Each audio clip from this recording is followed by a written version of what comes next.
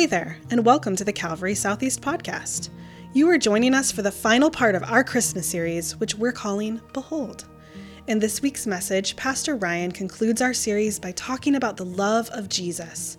It is always a blessing to get a Christmas gift from one of your loved ones, whether that gift is something you've always wanted or a surprise gift you weren't even thinking of.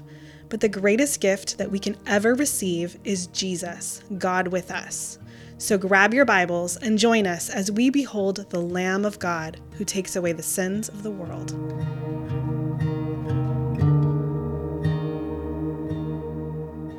Good morning. Good morning. Merry Christmas. Would you open your Bible to 1 John chapter 4? 1 John chapter 4. And if you're able, would you stand with me as we read God's word together? 1 John chapter 4. We're just going to look at a few verses this morning. We're going to look at verses 9 through 12. 1 John 4:9. By this the love of God was manifested in us, that God sent his Son, only begotten Son, into the world so that we might live through him. In this is love, not that we loved God, but that he loved us and sent his Son to be the propitiation of our sins. Beloved, if God so loved us, we also ought to love one another. No one has seen God at any time, and if we love one another, God abides in us, and his love is perfected in us. You may be seated.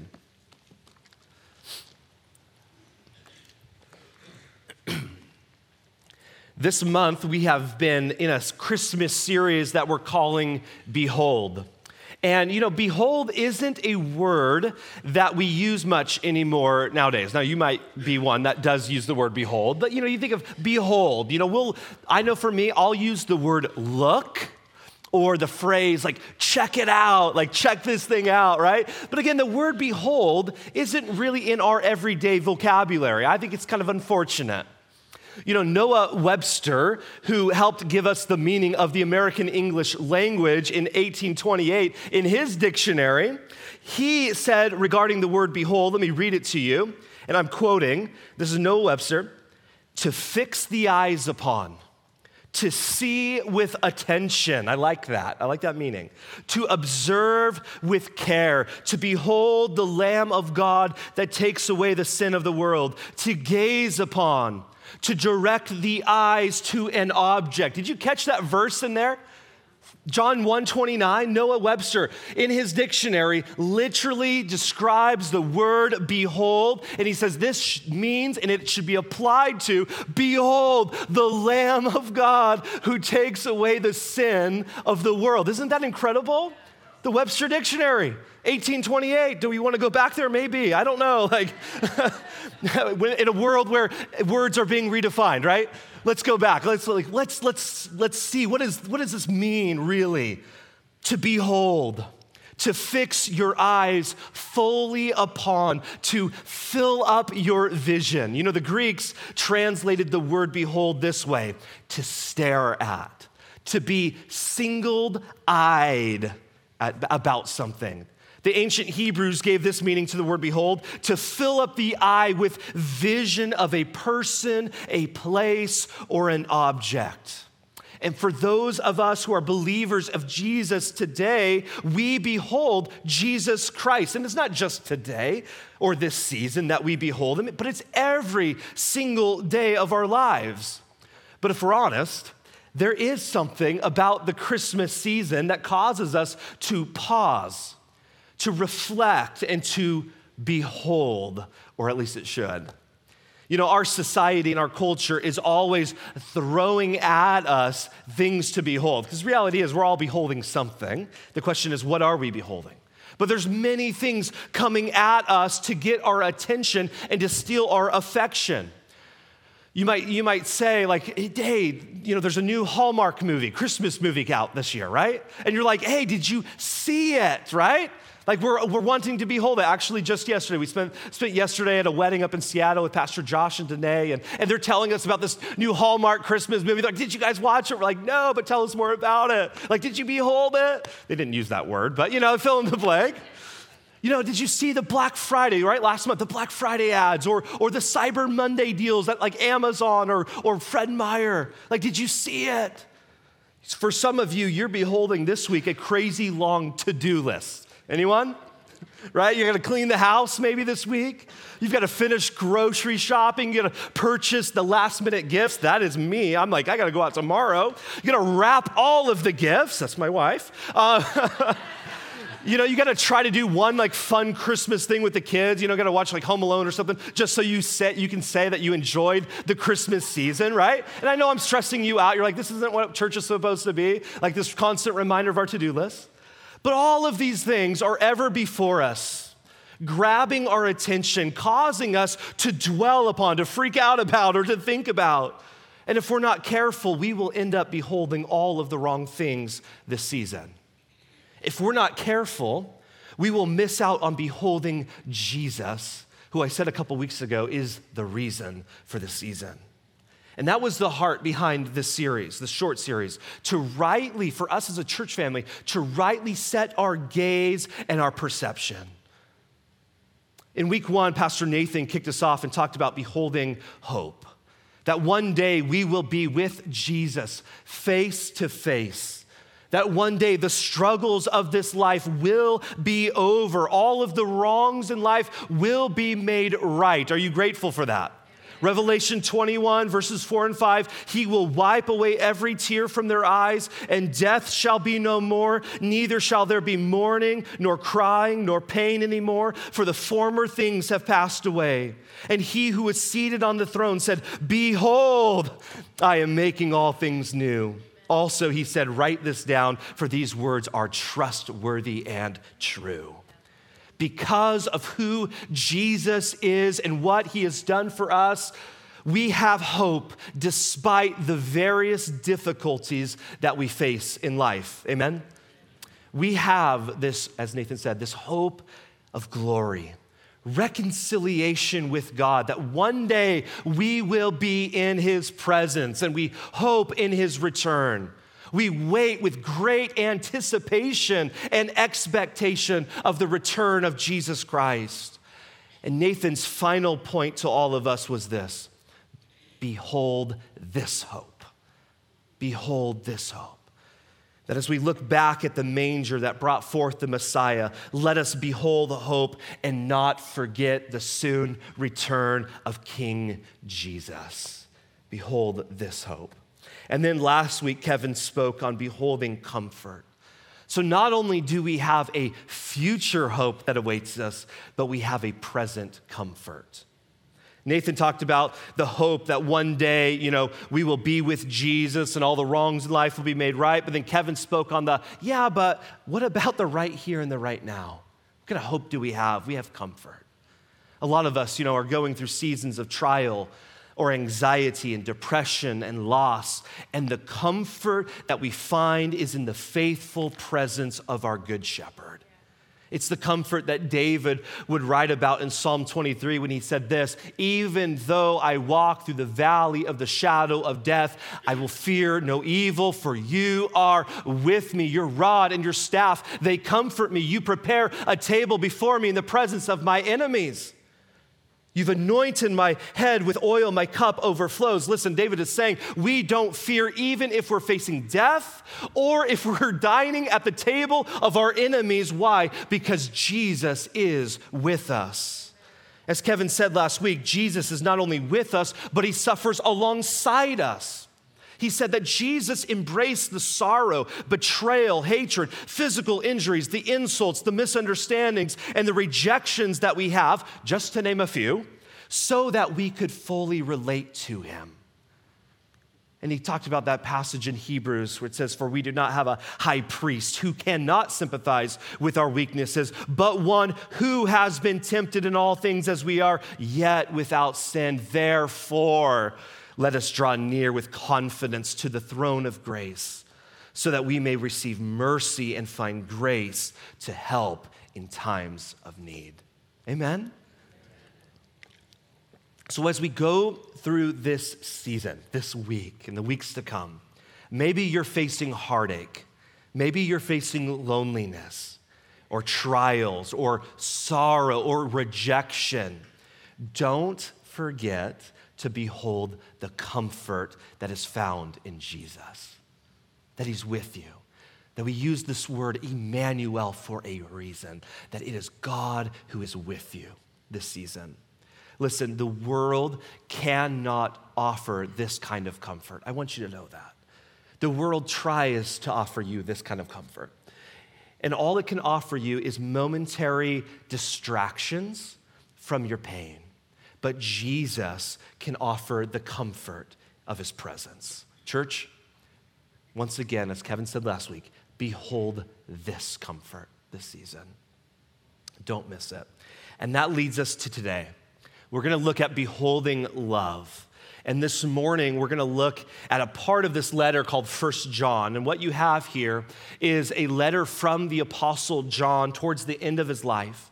Now, John was a disciple of Jesus. He spent 3 years with Jesus. And then imagine the next 50 to 60 years of him just shepherding people in the ways of Jesus. You know, he's an old man at this time, later in his life, and he's in Ephesus, and he writes these 3 little letters, 1st, 2nd, and 3rd John, to the church of Ephesus. And as he looks back and he talks about why Jesus came at all, he captures the whole essence of the coming and the birth of Jesus with one word: love. Love. And we all want love, amen? We all want to be loved. We all want to show love. We want to be a part of a community, a church family defined by love. But while everyone wants love, if we're honest, at times it feels elusive. It's always just beyond like our reach and our grasp. It's always moving. And so we're looking for love, but we're also tired of cheap appeals to love, because that's all that this world can offer us, is just a cheap appeal to love. But when we look at the Bible, we see a story from start to finish of love. Love that is not only real, but it's life-changing. And it doesn't just appeal to a generic, like Hallmark love, but it refers to God's love. And I want to show you in this passage here in 1 John 4 that it answers 3 of the most important questions concerning the love of God. Number 1, what does God's love look like? Number 2, how far does God's love go? And number 3, how can God's love change my life? So let's look at that first question this morning. What does God's love look like? I mean, try to picture it this morning. Like, what do you think of when you try to think about God's love? Is it some kind of mysterious like essence in the clouds? Is it some sort of warm, fuzzy emotion or feeling in the heart? Like, to you, what does God's love look like to you? Well, 1 John chapter 4, look at verse 9. He says, by this, the love of God was manifested in us, that God has sent his only begotten Son into the world so that we might live through him. In other words, the love of God looks like Jesus. Jesus caring for you and I. Jesus forgiving our sins, Jesus healing the sick, Jesus comforting confronting, I should say, the religious elites, Jesus laying his life down for the very ones who would reject him. You see, the Bible is a story all about God's love. But listen, Jesus, we're told, is the embodiment of God's love. He is love incarnate. But many did not recognize the love of God in Jesus because it was different from what they expected it to look like and to be. You know, there were generations upon generations of promises of one day a king would come, right? And then 400 years of silence go by. But then their anticipation was met with a surprise.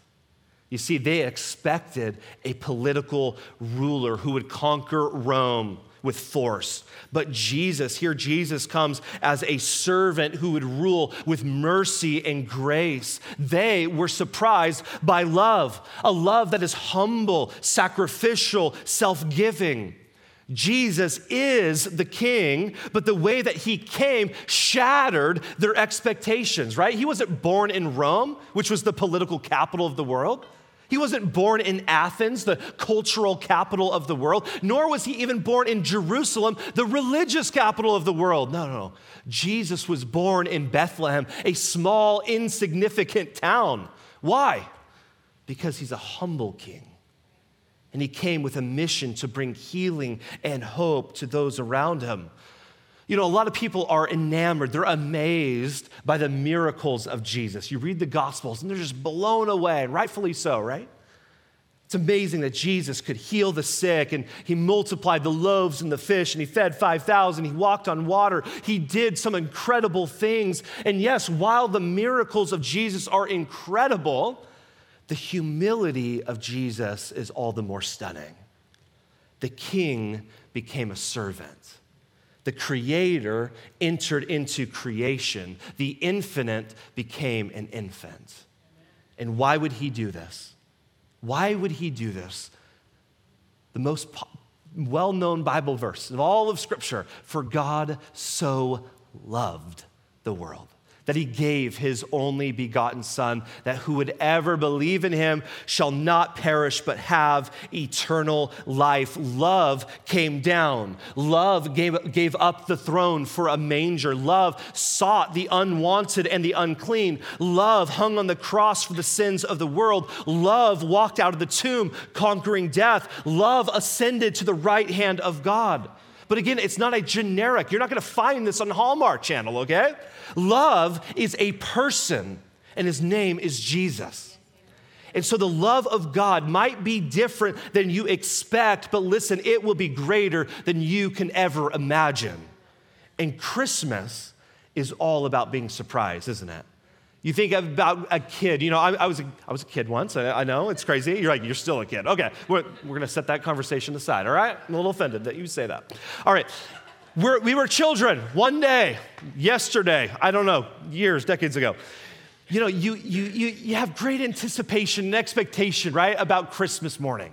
Yeah, you have your list, right? You have some things that you're kind of wanting for Christmas, but all of the sudden, right, you go downstairs, you go out, you're opening presents with your family, and inevitably, you'll open up something that you didn't put on that list or you didn't think that you would get, and boom, surprise! Like, wow, like you're taken back. Christmas is all about a surprise. Except for my family, we stick to the list. Like you just stick to no surprises. No, I'm joking. But this Christmas, listen, this Christmas, today, it is my prayer that you would be surprised by love, that you would behold love, that you wouldn't miss it. Oh yeah, the love of God. That's what I've been missing. It's my identity. I'm the beloved of God. So what does God's love look like? It looks like Jesus. So that leads us to the second question, that is this: how far does God's love go? And if we're honest, most of us assume that God's love only goes so far because we think, deep down that it's dependent on my behavior, or it changes with my circumstance, or it's just limited and it'll run out eventually. And if God's love does have a limit, then many of us assume that we have surpassed that limit. But look at verse 10. John write this: in this is love, not that we loved God, but that he loved us and sent his Son to be the propitiation for our sins. So how far does God's love go?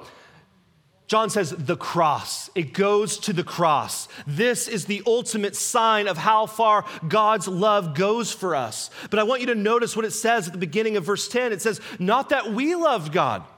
Now, you have to think about this, because during Christmas, people are fine talking about love. Yes, love this, loving Christmas. They go hand in hand. It sounds good. It feels great. Again, not to borrow and abuse the Hallmark story, but it's what every Hallmark movie is based off: love in Christmas.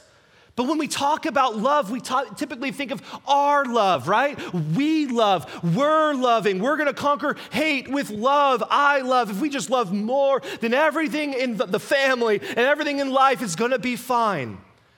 But listen, the Bible confronts this directly because it's ultimately about God's love. And so before we recognize how strong God's love is, and it's strong, we have to recognize this morning just how weak our love is. If we're honest, we often love just to get something in return. We often love in order to make ourselves look good or even look loving. But that's not love at all. Listen, Christmas is not about how good our love is. It's about how great God's love is. And so he says again in verse 10, in this is loved, not that we loved God, but that he loved us. Let me ask you a question. What do you think of, when you think about God looking at you, how do you think he feels about you? Now get beyond, as you think of that question, get beyond the knee-jerk kind of church Christianity response that you might want to say. But how do you actually think that God feels when he thinks about you? Because if we're honest, maybe this morning you would feel that maybe God is disappointed with me.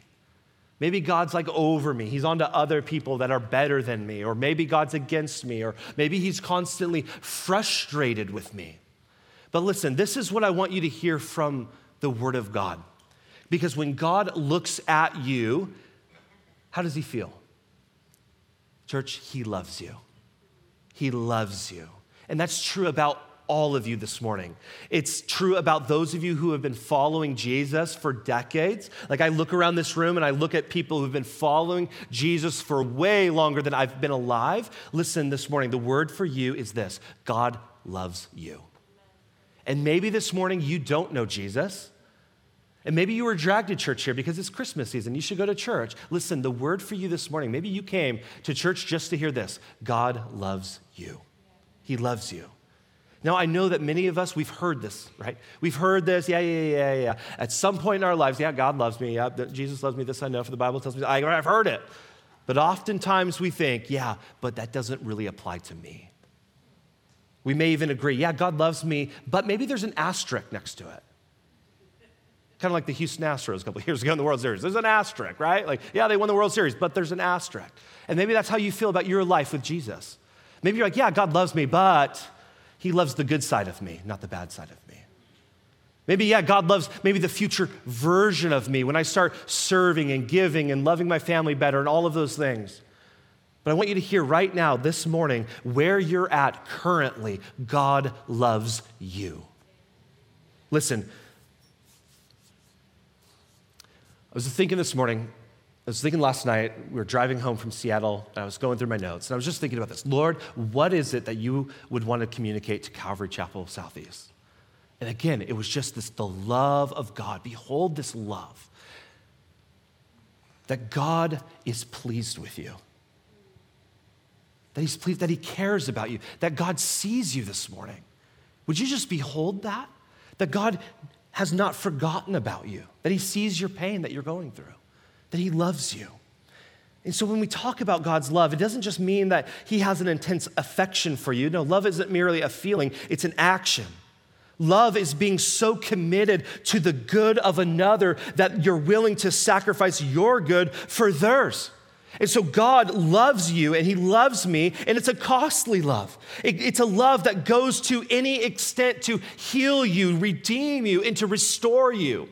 And so when John writes here in verse 10 that God sent his son to be the propitiation for our sins, it means that by dying on the cross, Jesus bore the judgment that you and I deserved so that we can be forgiven and reconciled to God.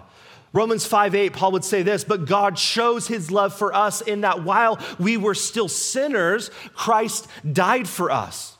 It doesn't say that he waited for you to get your act together. He didn't wait for you to kind of have a better church attendance record or anything like that, or to stop sinning. No. He says, while we were still sinners, Christ died for us. And so the manger points us forward to the cross, Jesus taking on flesh so that he could take on our sins. Amen? And so at the cross, we see this glorious exchange where all of our guilt and all of our shame is placed on Jesus. And we're given joy, we're given peace, we're given hope, we're given love in Jesus. The love of God, the peace of God, the joy of the Lord. This is the good news of God's grace, that the author of life became a man so that we could live. He died so that we could live, and he took the curse so that we might receive a blessing, the great exchange. And so that leaves one last question this morning about God's love, and that is this: how can God's love change my life? Look at verse 11 and 12. Beloved, if God so loved us, we also ought to love one another. No one has seen God at any time. If we love one another, God abides in us, and his love is perfected in us. So how can God's love change our lives? There's a few ways. I'm just going to mention quickly 3. Number 1, God's love gives us a new identity. Just look at the first word in verse 11. First word. And listen, how God addresses his people. What does he call us? Beloved. Beloved. Before he gives us the command to go and love others, he first reminds them of who they are. They are the beloved of God. And I want to speak that, church, over you this Christmas season. And I want to ask you, are you willing to have that spoken over you? That you are the beloved of the Lord. To speak that as your identity, where you find your value and your purpose in this life. That you are highly loved of God. Because listen, many of us, we get shaped, our identity is shaped by our past, by our failures, by our shortcomings, by what others have done for us, right? That's who we are, right? But let me say that beloved over you louder, because constantly we're reminded of our past, and it's loud. Constantly you are reminded of your shortcomings, but let this identity and this power of love, this position of love, beloved, be spoken over you this morning. That you and I are the beloved of God. That is who we are. We have a new identity. Now, God's love not only gives us a new identity, but God's love gives us a new power. Right after he talks about how God loves us and sent his son to be the propitiation, then he talks about how we ought to love one another. But you have to know that if you try and do this, church, in your own strength, it will be empty. If you just try and love others, you will have nothing left to give. And what we actually end up doing most of the time is that we try to love others, and it sounds great at first, but when you try to love people and you realize how hard it is, and this is hard, especially people who are hard to love. Have you ever tried to love someone, they just didn't receive it, they didn't love you back, right? It's just kind of like, I'm just like trying to love a brick wall right now. And many of you, this coming weekend, you're going to be with family, and they're going to be hard to love. And you already have a little shaky of the hands, little anxiety about it. The only way that we can do this is if we're first filled with the love of God. It says God's love fills us, and we just simply overflow and abound with God's love to those around us. John would say in verse 19 of chapter 4, he would capture this in one verse: we love because he first loved us. So yes, we are, church, called to love others, but we can only do that when we know how much we are first loved by God. So God's love can change us by giving us a new identity. It gives us a new power. And now, thirdly, God's love gives us a new family. Our love from God, our love for God, plays out with our love for one another and from one another. And we see this throughout the ministry of Jesus. You see this, I was reading the genealogies in Matthew's gospel the other day. And the genealogy is just a long list of names. You guys we all skip over them a lot of times, right? When we're reading through scripture and we're just like, yeah, I'm sure it's important sometime. I'll read it later. But yeah, the genealogies is just like the list of the lineage of Jesus, where he came from. But if you read, go back and read the genealogies in Matthew, it speaks a lot of who Jesus is by who is in the genealogies. One commentator says this about Matthew's genealogy. I love it. He said, Matthew's genealogy of Christ includes the outcast, the scandalous, and the foreigner. The family Jesus comes from anticipates the family he has come for. So God sends his son in love, not just to save individuals, but to create a family, brothers and sisters in Christ, with the one thing, right, we have in common is Jesus. 1 John 3:1, he would say this, behold, what manner of love the Father has bestowed on us, that we should be called children of God. Behold this love. So this passage here in 1 John quickly answers three of the biggest questions that we could ever ask about God's love. What does God's love look like? It looks like Jesus. How far does God's love go? It goes all the way to the cross. And thirdly, how can God's love change my life? Well, listen, it gives you a new identity, it gives you a new power, and a family.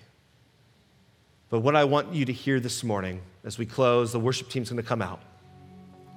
And what I want you to walk away with is this: God loves you. If you leave church and you go out to brunch this morning or wherever you're going today, and you're thinking about what you encountered here at church this morning, I pray that you would just know this. We were saturated in the reality of God's love for me.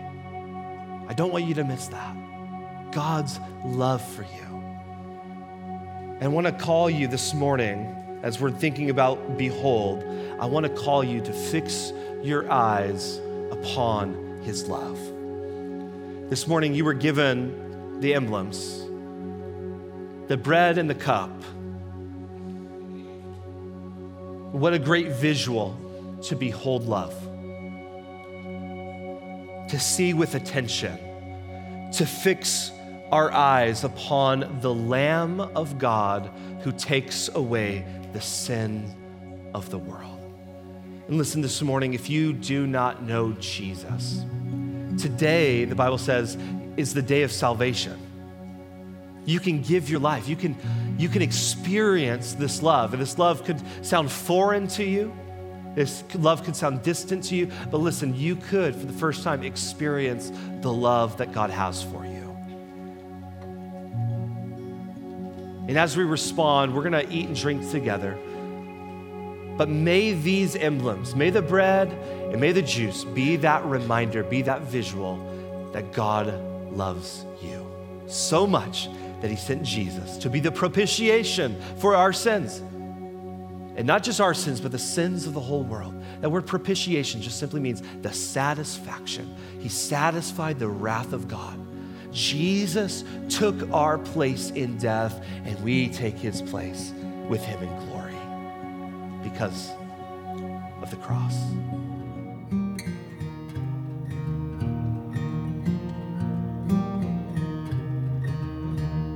Thanks for listening to the final part of our Christmas series. We hope and pray that the Lord ministered to you throughout.